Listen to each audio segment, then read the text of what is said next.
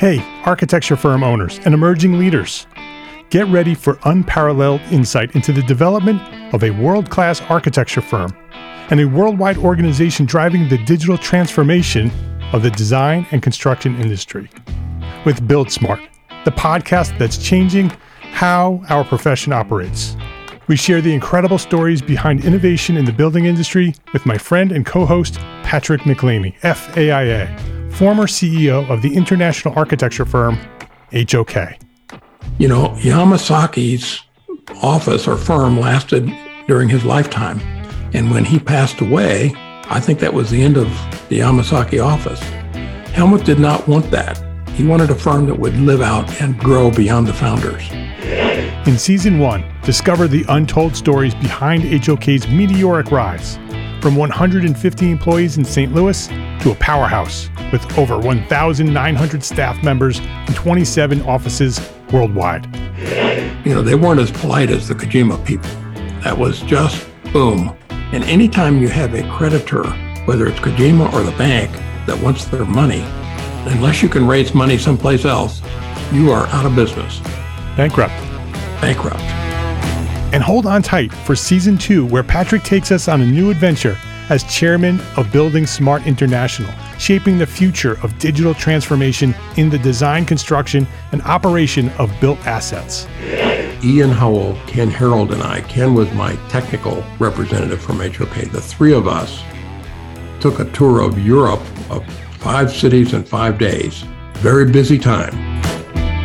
Simply follow the link in the show notes to subscribe to Build Smart now and uncover lessons that will transform you and your architecture firm.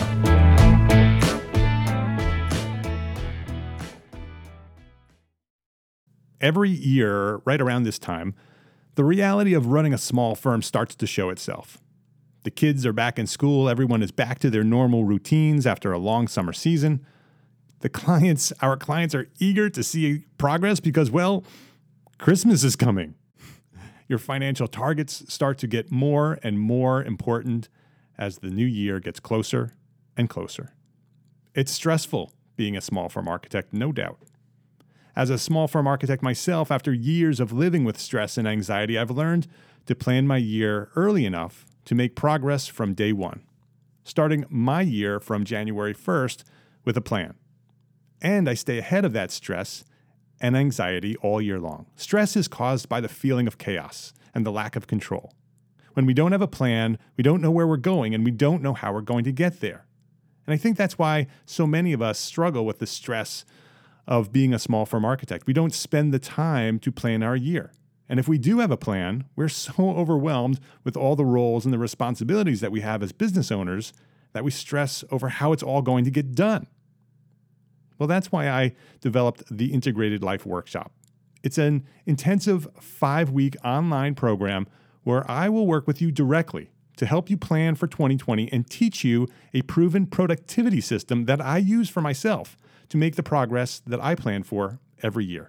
It's how I'm doing everything I'm doing and how I'm getting done what I'm getting done here at EntreArchitect with my small firm, with my recent move from New York to North Carolina, with my family. Everything that I'm doing, this is how I'm doing it. I'm living a successful integrated life, an integrated life, and I want to show you how you can too. Join me starting on October 1st for the Integrated Life, a planning and productivity workshop for small firm architects.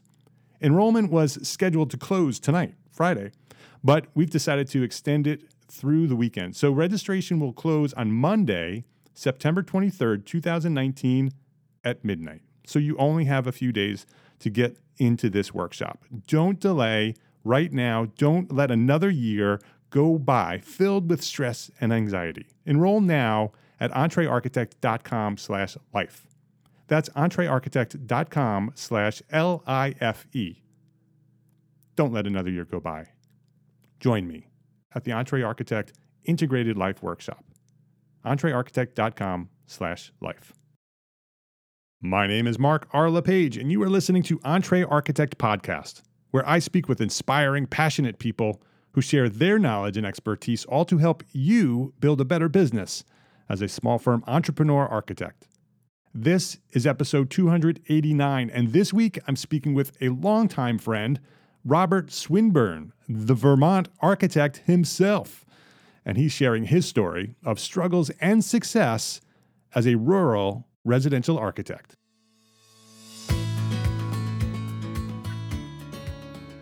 This episode of Entre Architect Podcast is supported by our platform sponsors. ARCAT, the online resource delivering quality building material information, CAD details, BIM specifications, and so much more at arcat.com. FreshBooks, the cloud-based accounting software that makes running your small firm easy, fast, and secure. Spend less time on accounting and more time doing the work you love.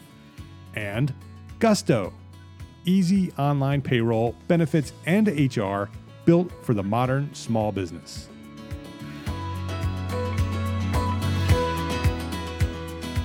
Robert Swinburne, welcome to Entre Architect Podcast. Hey, Mark. It's good to have you here, Bob. This is a long time coming. You and I have been friends for a very long time. We went to architecture school together. We started as... Actually, did you start as a freshman when I started as a freshman? Well, I had already gone to school for a few years. Yeah. And so I came in as a transfer, but as a freshman. So it was as a freshman. So we went to Roger Williams University together in Bristol, Rhode Island. And everybody says, well, where's that? I say, if you draw a line between Providence and Newport, somewhere in the middle is Bristol. Yep. Right on the water. It's a beautiful campus, a great architecture school, and a really great our class. Bob and I were just talking about this off the air. We were very close during school, and we've continued to be very close as friends. After architecture school, 25 years later, and so it's and Bob and I have been pretty connected all the way through. The world that we live in today with technology and the communication tools we have, even the ability to have this conversation today.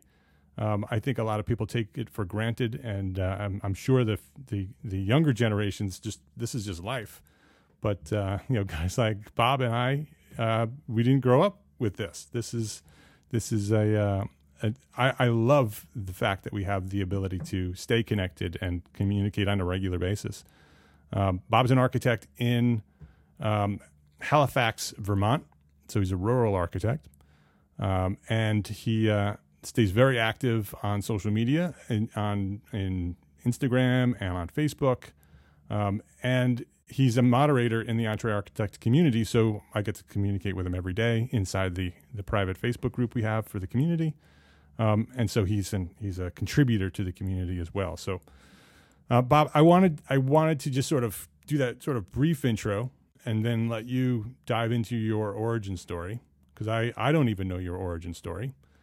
So go back to where you discovered architecture, what inspired you to become an architect, and then just give us that story to where we are today, and then we'll have a great conversation about living out in rural Vermont, trying to be an architect. Okay, trying to be an architect. Yeah, I just wanted to say, we got out of school in 1993, right. And there was no internet connectivity. We kind of all went our separate ways, and we made phone calls to each other periodically, but we didn't really have a sense of where other people were or what they were doing for several years, and then we all started connecting back as soon as with email and then Facebook and so forth. So it's really, there was a little dark period there. Yeah, that's true. Yeah, that's interesting. That also happened with me with the people I went to high school with. You sort of they have no idea where they are or what they're doing. And then social media has brought us back together. So now you sort of on a regular basis know what the people that you want to stay connected with, what they're doing and how their families are growing and what they're doing in business and life. And it's pretty amazing. Yeah, there was that whole period when Facebook came in and you're searching for, high school classmates. I wonder what happened to, and then you're finding all these people who are really great and you should have been friends with them in high school, but you didn't even know them. Right. Exactly. Right. And then now you become friends with them, right? Some of them you connect with, and people that you were never going to be friends with in high school become people that you can communicate with all the time. So my origin story. Yeah. This could be a long one. That's okay. We have time. Yeah. So I grew up in rural Maine. and I wasn't a very good student. I spent summers working, I worked full time all the way through high school during the summer. And part of what I was doing was working in a sawmill. And, years later, I realized I'm learning a lot about wood, and I was doing construction back then too. And I had sort of wanted to be an architect, but, I did pretty badly in high school. And so I kind of forgot about that. My guidance counselor was always saying, "Oh, you'll never go to college on grades like that." Yeah. How did you learn about architecture and what an architect was? Because I'm always interested in that. I don't really know. I mean, I would sit there in class and daydream. Daydreaming is, of course, when you're thinking in school, and it's generally discouraged. But I would think about the room I was in, and if this were my house or my bedroom, how would I arrange things? Build a loft bed over there. Maybe that would be a good spot for the kitchen because of the way the light came in. So it's always been sort of my way of thinking. Mm-hmm. And I don't think I was really aware of, great works of architecture. I had a pile of like Better Homes and Gardens magazines from the 50s or 60s that I had come across. And of course, I wanted to redesign my basement to make it a hip, cool pad, with shag carpet and everything. But I was also, during high school, I was always building things. I built a really cool rabbit hutch with a poop collection device, and I'd collect the rabbit poop into my worm bin, and then I'd raise worms and sell them to the campers down the road. And I was always building things. I built 2 cabins by the time I was probably 15. One of them stood for about 30 years. Wow. So I was always building things instead of studying for biology or English. After high school, I went to a prep school for a year, which was my first taste of college level classes, and that, sense that you have to be there for your class and you don't have to, ride along, do a long bus ride. You don't have to do all that high school-y type stuff. And I really flourished with that and discovered that, hey, I like school. And then I spent a year at Castleton State College and discovered that I really liked competitive cross-country skiing as opposed to going to my classes. But there wasn't much academic rigor there. I was going to be studying art and business, I think, dual major. I lasted about a year, realized I could skip half my classes and still make the dean's list and have a good time skiing. That wasn't so great. And then I got a job drafting at a civil engineering firm that next summer. And I've always loved drafting and drawing. I did the high school drafting courses. And at some point during that year, I was considering going to school to become a civil engineer, and some architect's drawings came across my desk, and that kind of like set my heart racing again. So I ended up not going back to Castleton State College, and instead taking the whole year off working for that firm. And then I applied to some architecture schools because at that point with the prep school and Castleton State, I had really good academic record all of a sudden. So I got into Roger Williams. I went there. It seemed a good fit. It was, for a kid from rural Maine, there wasn't a lot of choice back then for architecture schools. There's a bunch more have popped up since. So I went there and immediately found the rigor that I was lacking in previous schools. And yeah, our class, like every architecture class, we were thrown off the deep end, and right. A bunch of us flourished and a bunch of us floundered. Yeah, as designed, right? First year architecture school, they want to get the ones out who aren't going to make it, and the ones who have some possibility, they allow to continue on. And I totally wouldn't have made it if I was, 18-year-old right out of high school. I really think the architecture, the academic model is so rigorous and intense that, anybody who's listening to this who hasn't gone to architecture school yet, don't go straight out of high school. And I think the profession is recognizing that. They're doing more of a lot of schools are doing sort of a bachelor, which is a much more general education type degree. So you really get the college experience and then turning it into a master's afterwards. But after 5 years of architecture school and 7 years of total school, I was so burnt out that I fled to Vermont. It was also a bit of a recession. There weren't many jobs out there. And the only job offer I had was from Vermont. And I was ready to go back there and ski and hike and just chill out for a bit. So I went to Vermont. I started working for an architect there, mostly just drafting. And I was good at that, but it was really kind of boring. And I remember having this a moment when I was drawing a detail, and I was drawing bitchathene at eaves and valleys. We've probably all written that note. And I'm like, what the heck is bitchathene? So at some point, it was just I was working for a sole practitioner like myself, and sometimes I'd show up on a Friday and he'd say, "Oh, there's no more work," and I'd get like laid off for weeks at a time. And so I should also mention that after all those years in school, my fifth and final year, basically I put on credit cards just because I wanted to get through so bad. So I graduated with a lot of debt. Mm-hmm. So I needed a job immediately.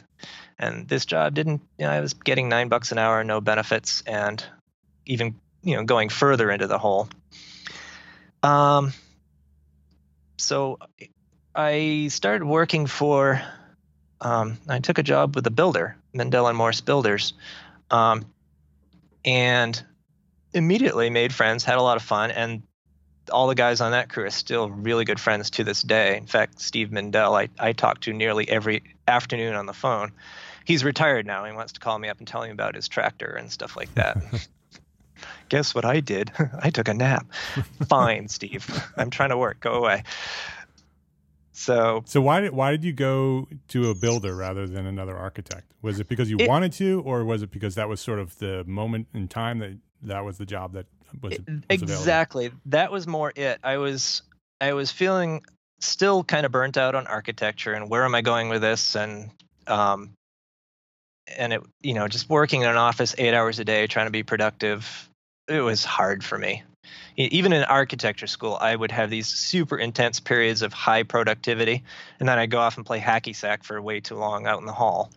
I remember. And then everybody would get pissed at me because I'd have these great presentations, and they never saw me at my desk. So, but that's how I work, and it's not really conducive to sitting at a desk in an office 8 hours a day. Yeah, or working for other people who are sort of counting your hours, right? Exactly.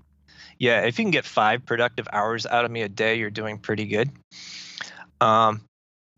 So yeah, it was the job that came along, and I needed a job. I was flat broke, and it sounded like it didn't sound like fun. It sounded like something I could learn from.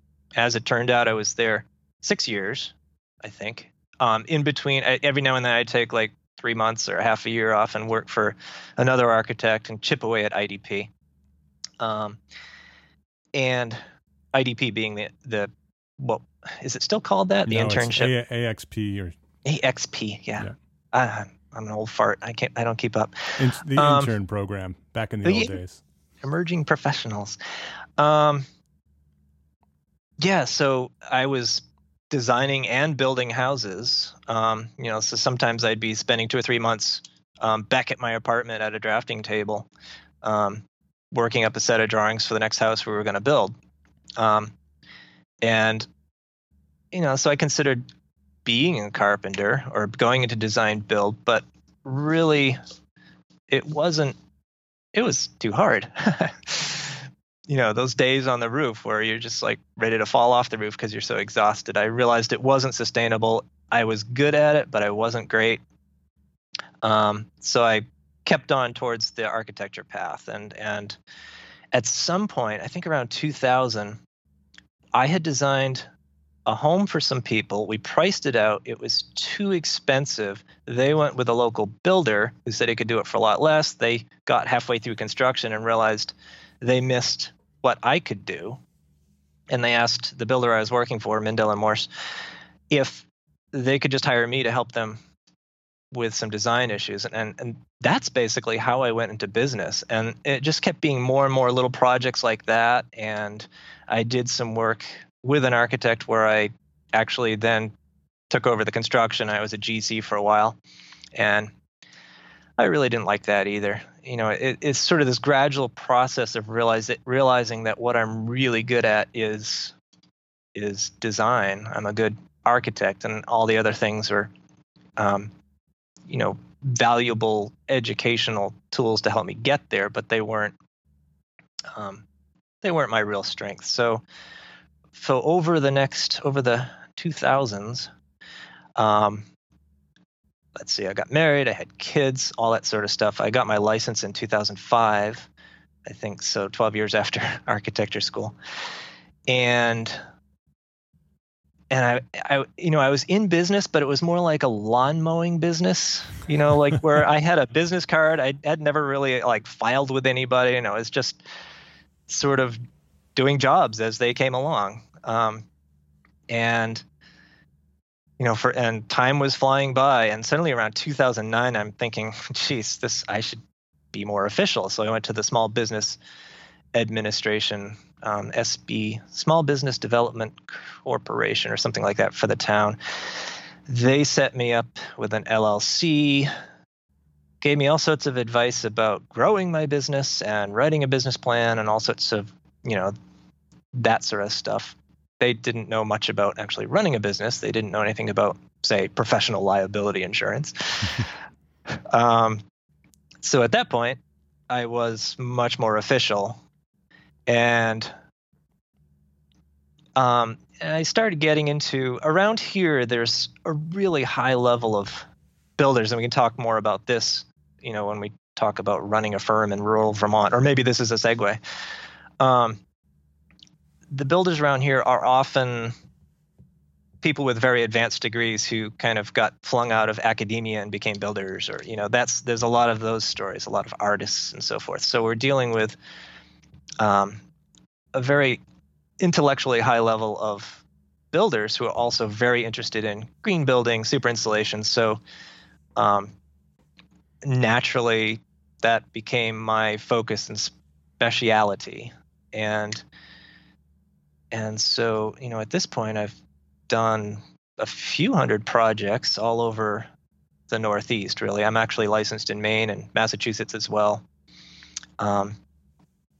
And so my business seems to have morphed into high performance homes, plus a lot of decks and porches and all the little crap that no real architect would ever touch. So with the high performance homes, did that happen intentionally, or did that, again, was it an evolution of the steps that you were taking to just, that was the next step that I needed to take because that was the type of builder that I was working with? Yeah, it was sort of hand in hand with the builders that I know and work with. And I think a lot of architects would probably have a similar story. Builders around here are, they're going to conferences and seminars. They're learning about green building. They're actively involved in that community. And, it's not just me alone trying to force, my ideas on them. We're all together in it. So. Yeah, and you collaborate a lot with contractors, right? That's sort of part of your business model. Yeah, it's. I'm realizing that my whole way of business is really evolved out of working with builders. Back when I was a carpenter, long before all this information, Entree Architect and all that all that was available, I basically crafted my business, not from coming out of working in an architecture firm and taking those processes and ways of doing things, but I came at it more from a different angle. I can't say that I learned a lot working for other architects.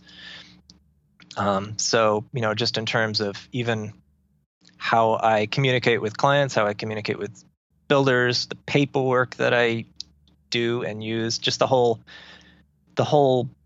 construction sequence is probably much more design build than traditional architect-led design.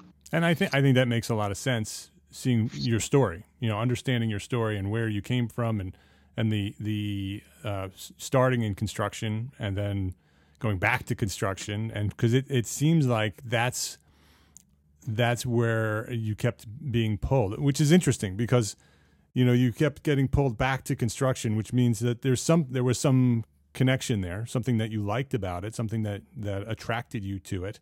But at the same time, you had said that what you really like doing is the design and not the construction. You like the being the architect part of it. And so the two pieces together have resulted in where you are today. Yeah, and it's like when I was a carpenter, I was absolutely terrible at finish work. So, keep me away from that sort of thing. But where I found my strength as a carpenter was more in a leadership role, where I'd keep the flow going, keep the dance going, and just watch what other people are doing and step in and support them, and order materials, get it on site in time, just sort of that flow. But my true passion is really about pure architecture, pure design, that creating that higher level of emotional hit when you walk into something that I've designed. I'm always going for that. Sort of that. I was in a Frank Lloyd Wright house in Minnesota a few weeks ago, and it was like a 2-hour masterclass just walking around in that place. And I was there with a bunch of builders, and they were walking around with their jaws dropped too. It's much more fun than being there with a bunch of architects. But just realizing, it sort of rekindled what I try for in my own work and my higher passion.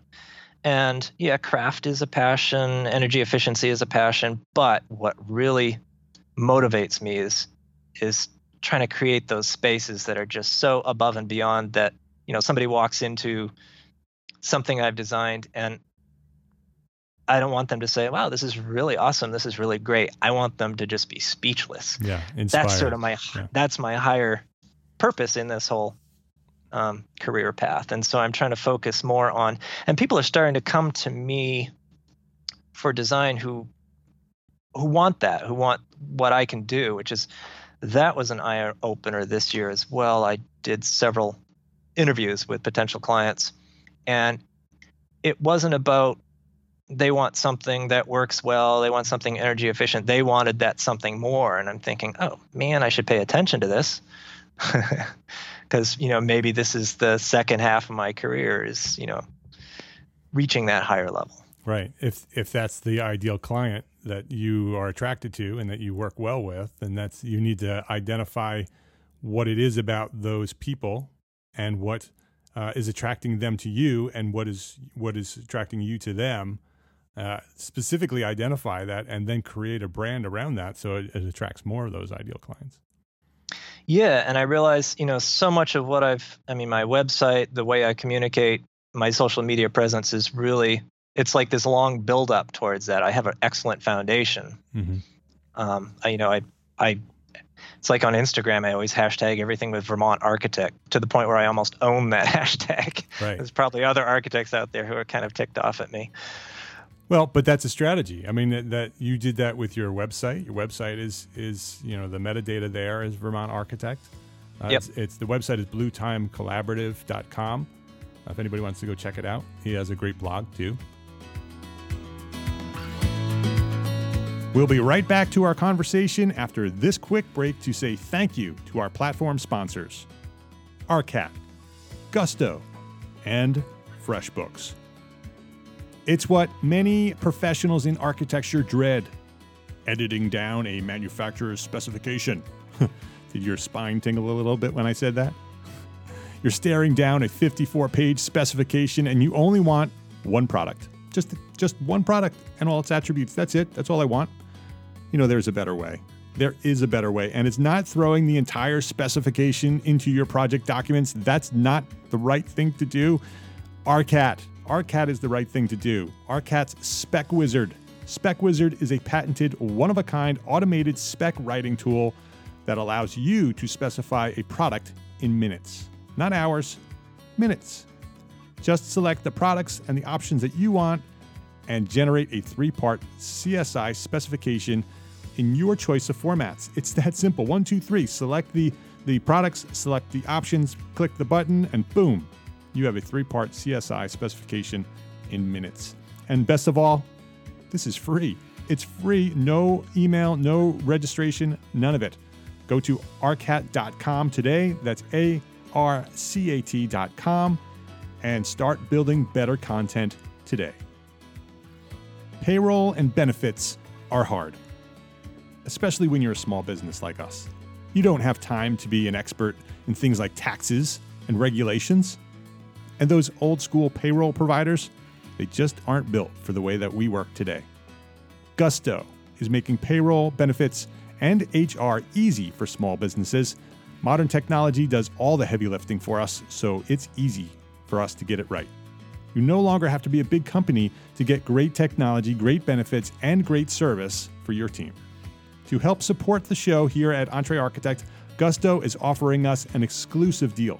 Sign up today and you'll get 3 months free once you run your first payroll. That's 3 months for free. Just go to entrearchitect.com/gusto.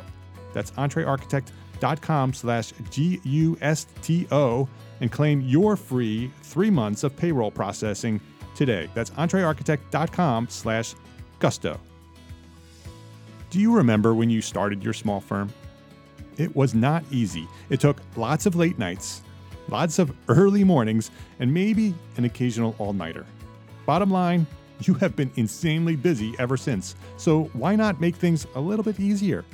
Well, our friends at FreshBooks have the solution. FreshBooks invoicing and accounting software is designed specifically for small business owners like us. It's simple, intuitive, and keeps you way more organized than the dusty shoebox filled with crumpled receipts. Create and send professional-looking invoices in 30 seconds, and then get them paid 2 times faster with automated online payments. File expenses even quicker and keep them perfectly organized for tax time. And the best part, FreshBooks grows alongside your business. So you'll always have the tools you need when you need them, without ever having to learn the ins and outs of accounting. Join the 24 million people who've used FreshBooks. Try it for free for 30 days, no catch, no credit card, free 30 days. Visit entrearchitect.com/FreshBooks and enter EntreArchitect in the How Did You Hear About Us section to get started. That's entrearchitect.com/FreshBooks. ARCAT, Gusto, and FreshBooks. Please visit our platform sponsors today and thank them for supporting you, the EntreArchitect community. The question I wanted to ask is, what are you doing specifically to get to the point where you are now, where people are coming to you for that? Was it sort of an evolution of all those other things that you've done and the connections you've made and the networking that you've done and the social media? Is that sort of just becoming it's coming to a head? That's coming to a head. That's a really great way of putting it. I started a blog. It's been a while, like 2009 maybe, and it was really, at the first part of it, I always sit down and write out. I don't do business plans. I write out, where do I want to be, what do I want to do, and what do I want to say, and I started the blog with some writing about what it's like to be an architect and the things I think about, and just sort of put it out there. And it became very successful and attracted a lot of attention. And, I get clients who call me up and say, I've read everything that you wrote. And which is a little freaky because I haven't read everything I wrote. So, and I'm less active on the blog now, and I think that I'm more active on Instagram. It has its limitations, but it really seems to be, it's a place where I connect with just the right clients, but also I'm really starting to connect. There's a lot of builders, there's a lot of craftspeople on that. I'm starting to connect with them and expand my range. But yeah, bringing everything to a head, there's just, it's like I said, I have such a foundation as a brand, I didn't know I was doing it at the time, but it's, I was floundering all the way. And it's just recently that I'm realizing that, yeah, I need to focus in more and maybe say no to some of the projects that I would normally say yes to. Somebody from Texas wanted me to design them a house, and they were practically begging me, and I said no. I know nothing about Texas. I'm very, the climate of New England I'm very, very focused on. It's very, very much a part of my how I think, and Texas is just a foreign country to me. Yeah, I mean, you are over time defining your target market. You've built your brand. You've defined your target market. That target market is now finding your brand, and it's starting to pay off. And it sounds like some of that was just evolution, and some of that was intentional. I know that a lot of your social media work is very intentional, and because I've seen the evolution. You've been doing it a long time, starting with the blog and building a website that sort of resonates with the clients that you're looking for, working on Instagram and Facebook. How important as a rural architect is it to sort of get out beyond your four walls? It's hugely important. And where I live, the Brattleboro area has fairly low incomes. There's not much going on here for building. All the commercial stuff seems to be sucked up by out-of-town architects and the bigger firms. And as a sole practitioner, I really have no access to any of that. So I'm really, at this point, I'm fine with focusing on residential. But even in town, I'm known as Charlotte's dad or Rochelle's husband. People don't know I'm an architect, so I don't do a very good job locally. But I'm an architect. I don't have to work within a half hour's drive of where I live. So I have a network of builders and craftspeople all over Vermont who want to work with me. I just did a house for a builder way up northern Vermont. I haven't even seen the house yet, but he came down to me because he liked what I can do, and he had worked with a bunch of other architects up there, but just wasn't as comfortable with them. And I mean, I put myself out there to New England, but really most of my work has been in Vermont. And so the clients I seem to be attracting now are people who are coming from away and have some connection to Vermont and want to build something here, for retirement, or maybe they have kids and they're just tired of their kids growing up in some big city where they are. So, clearly they find me on the internet. I'm incredibly Googleable. Helps to have a slightly unusual name, and it helps to have used Vermont Architect for so many years. Yeah, identifying that brand and over time, the time is also important. There's a patience factor that needs to happen here. That when you decide what that brand is and you stay consistent over many, many years, that starts to pay off later in time. And I think that a lot of architects get frustrated right away when things don't go the way they expected them to go. We've been doing this for a long time now, right? You and I, and it's just now that things are starting to the pieces of the puzzle are starting to fall into their correct places, and you're starting to see some of that hard work pay off. That network that you've built with contractors and the social media work and the online work that you've done is all coming to a head. And so if you were to talk to some other architects that are in rural areas throughout the United States, maybe they're in Kansas or they're in Nebraska or North Dakota or New Mexico, and they don't have a lot of local work, what would you suggest to them? There's been, if any of our listeners are on the Entree Architect Facebook page, there's a ton of great advice in there. And one of the things I've really taken away from my interactions with all the other architects there is that location is is very, a rural architect definitely has different issues than an urban architect. And, it's like there's a ton of advice on there. A lot of it's really good. Take what you need. But in terms of my own advice, if I were starting out from scratch, I would, if you're a good writer, write for the newspaper. Just get your name out there. Create a nice, simple flyer and leave it at all the real estate offices. Mail it out to builders. There's so many things. It's basically low-hanging fruit that you can do. I still do the decks for $500. Give me $500, I'll design you a whole deck, and for friends and builders, because it's not very profitable, but it's good karma and it comes back. I mean, I hope it does. Yeah.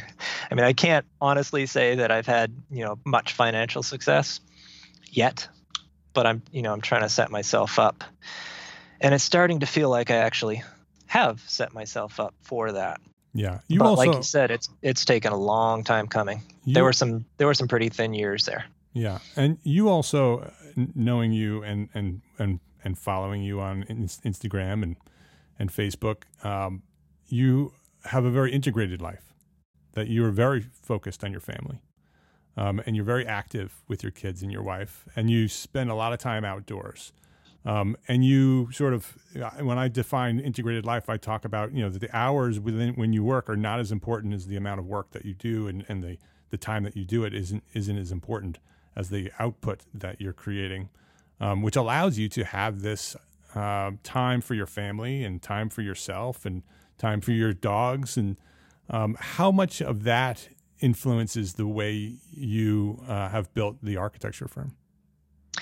It's actually, there's a lot to that. I mean, for many years, there's this sort of, I'm, a sexism. I'm the man. I'm supposed to provide for my family and work 40 to 60 hours. And, I think our generation were really, there's a lot of focus on that. And it took me a while, I think, to realize that, my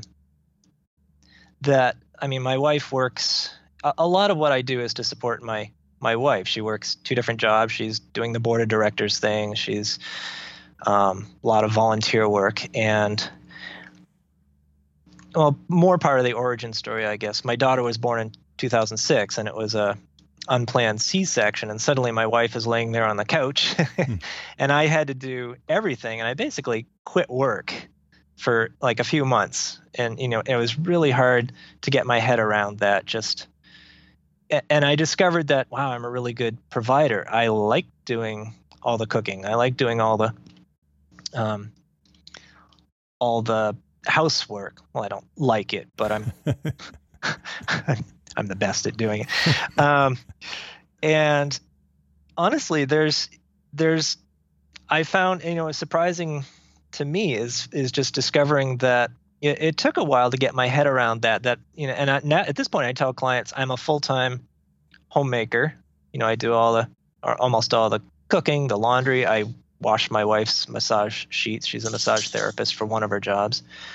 I'm getting the winter wood supply in. I'm taking care of our 48 acres and, just doing all that stuff. And so that's the balance. And that's part of my brand, really. I mean, that's a conversation I have with clients. I'm not sitting in an office with a reception at the, front desk and a receptionist at the front desk. And, this is who you get if you hire me, and so even that balance is part of my brand. But yeah, I mean, I hear this from other people in the entree architect community that they're having, issues with that balance. And I think a lot of it is just the societal pressure. You're the architect, you earn the money, you do all the work. That was a tangent. Where are we going with this? Well, the reason I bring it up is because you said that that you have not yet been financially successful, that you haven't seen the amounts of money that you would maybe hoped that you would say. I'm putting words in your mouth, but that was the the sentiment that I got. But you're very successful in terms of this integrated life. And I believe, because I live that integrated life as well, I'm not as financially successful as I could be as either. And I've chosen to live this integrated life, to be part of my kids' life on a daily basis, to be working with my wife on a daily basis. I could go get a job in the big city and make a lot of money and, not focus on EntreArchitect, not focus on my family, and go make a lot of money, right? But I chose not to. I chose to be part of my family and to grow a platform that I'm very passionate about and that I think can make a difference in our world. And so I think that success, and that's why I brought that up, is relevant to a definition. Success is not always based on the amount of money that you're making. It's really about a bigger picture. Yeah, and with age comes the realization that I really couldn't do it any other way. During the recession, 2009 or so, I actually did some interviews. I went to Boston and considered, well, what if I got a job in a big firm and I was only home on weekends? And it was just so antithetical to my very being. Right. I mean, it relates back to when I graduated from college and I fled for the woods. I need that.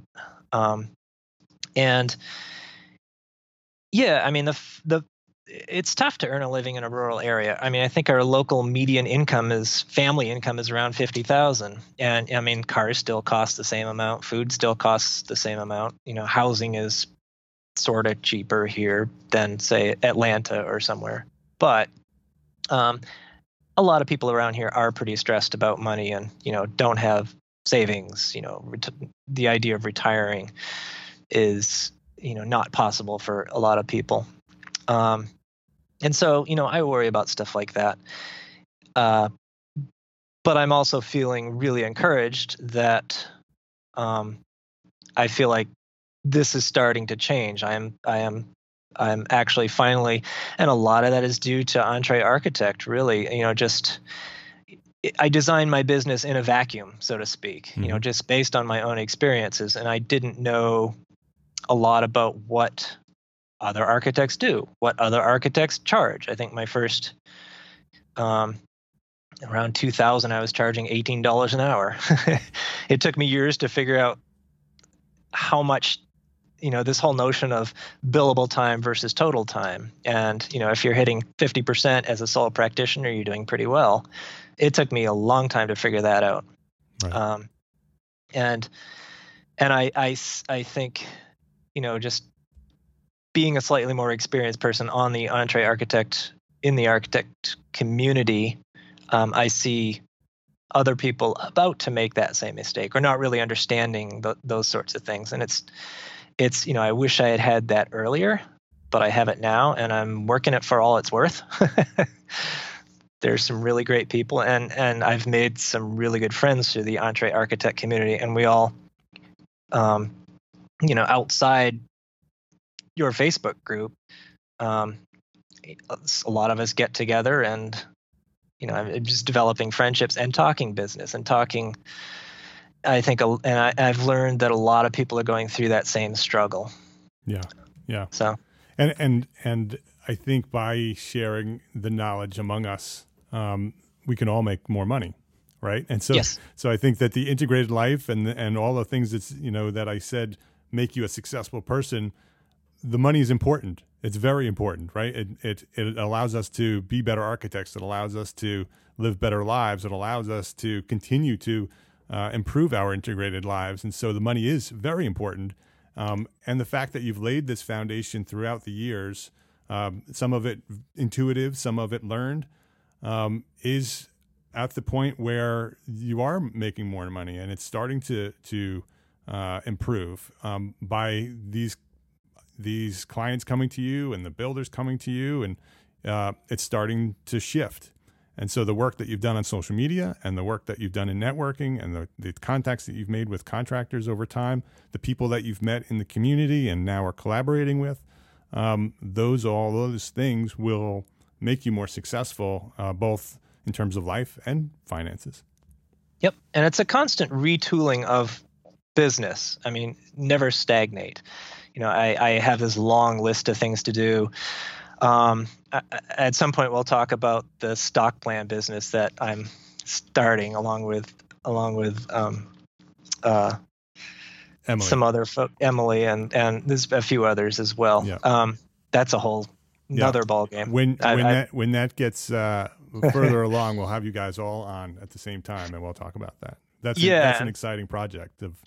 It is really, and I'm laying the foundation for success for that too. I have this website sitting there just gaining SEO points, and I'm hardly touching it, but it's ready to go. Yeah. But in terms of, I think a career in a rural area as an architect, you have a lot fewer opportunities, but it can be. You have to make your own opportunities a lot more. You don't have a choice of 50 different firms that you go to work for. You have a choice of 2 or 3 maybe, and anything else would be, a hell of a commute. Yeah. So it's a little bit sink or swim. I think a lot of people, I've met a lot of young architects in this area that really weren't cut out. They started off hanging out their own shingle, but then they quickly went to work for another firm. Yeah. I think it goes back to the foundation and the patience. I think those are 2 really important ingredients in being a rural architect is understanding that this is going to be a long haul.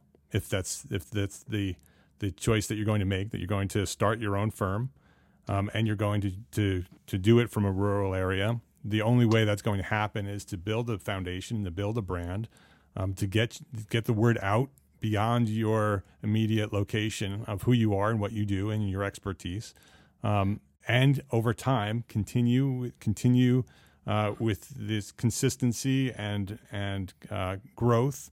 It will eventually pay off. Yeah. The time thing is key. It does take a lot of time. Yeah. So Bob, what's one thing you would suggest a small firm architect can do today to build a better business for tomorrow? Oh, I prepared for this and I totally forgot what you were. Yeah. It's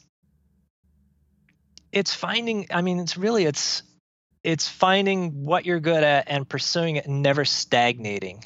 There's always that next thing you can learn, next thing you can apply. It's always this process of fine tuning, and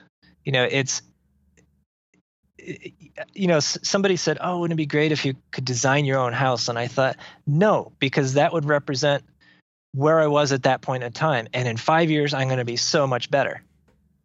So yeah. I mean that's sort of how I feel about my career. I'm still excited about where things are going. And so I would just say, find that excitement and do what you can to work it. Yeah. Keep moving forward. Yeah. All right. So it's bluetimecollaborative.com is the website. So anybody who wants to go check out Bob and say hello over at Vermont Architect, it's bluetimecollaborative.com. You can find him on Instagram and Facebook. You can just search him up. We'll also have links to this in the show notes. So just go over to the show notes. He is an active member and a moderator over at the EntreArchitect community. So thank you for your contributions over there, Bob. Mm-hmm. If you wanted to join that group, it's a private group. Only architects and architecture students are permitted to be in there, which is what makes it so special, is that we can have these open, honest conversations on a daily basis over there.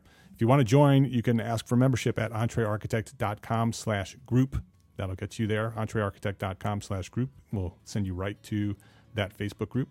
Bob, this has been a fantastic conversation. I really enjoyed spending some time with you and learning more about you and where you came from and where you're going. Yeah, it's great to catch up. We'll have to catch up more offline. Yeah, thanks for sharing. Or your online, knowledge. But not public anyway. So thanks for sharing your knowledge today, Bob. Appreciate it.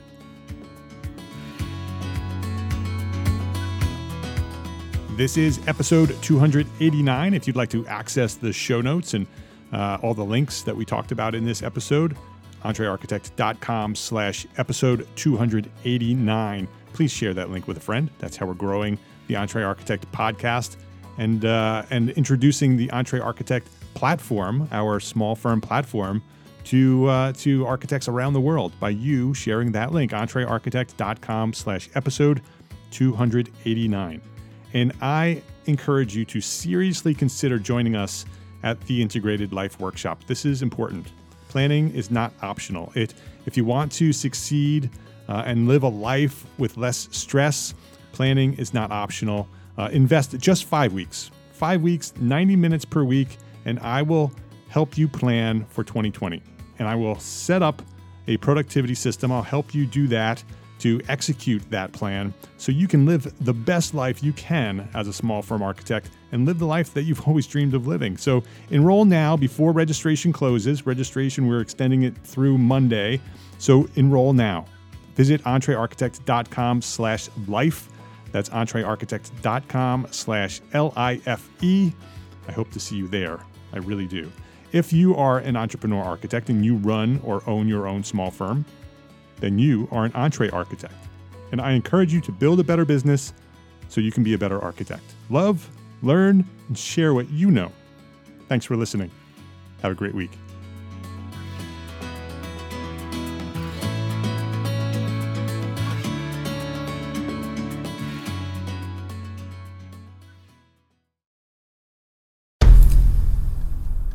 I've mentioned it to my family, but in terms of telling people like, oh yeah, we're doing this, I'm looking for projects, you got anything? I'm not there yet because it scares the shit out of me.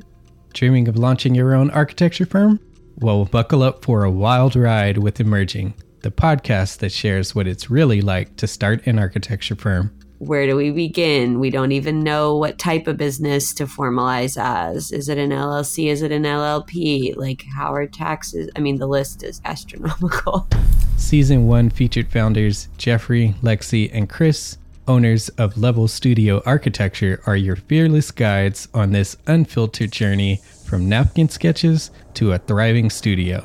One evening, stumbled into one last dive, we sat at the bar and pondered our postgraduate futures. Amidst the conversation, a napkin became the canvas for our aspirations, sketching plans and milestones, sealing our heartfelt commitment and shared dreams. In drawing down dreams on a napkin collectively, that then, in your head, you've rooted like, oh, I'm connected to these people, like long term. The process of starting an architecture practice brims with excitement and challenges, demanding meticulous planning, flawless execution, and unyielding resilience. I kind of hate the term because it's so overly used, but I think everybody knows imposter syndrome. And I think it's so real to this day. I don't know if it's with everybody, but with me, I'm always questioning like, us, can we do this? Are we ready to do this? Are we prepared? Can we do it? Did we just decide a name? We did it, guys. Oh my God. The one that came out of nowhere? Woo! It came out of nowhere. I liked it. I saw it. Ready to turn your aspirations into reality? Follow the link in the show notes to subscribe to Emerging and chart your own path to architectural success.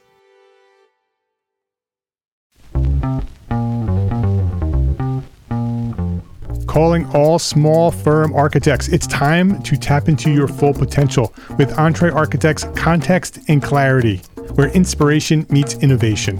Hey, it's Mark R. LePage, founder of EntreArchitect, and I'm inviting you to join my two favorite co-hosts, Jeff Eccles and Katie Kangas, as they bring together authors, experts, and thought leaders for electric conversations with entrepreneur architects around the globe. It's not just a podcast, it's a community where dreams meet action. There's a simple equation there. And what that did, just doing that basic calculation, was it allowed me to compare what I had actually saved in my retirement accounts to what I thought a possible projected annual spend might be. Artists are temperamental, so beautiful design is going to be a priority.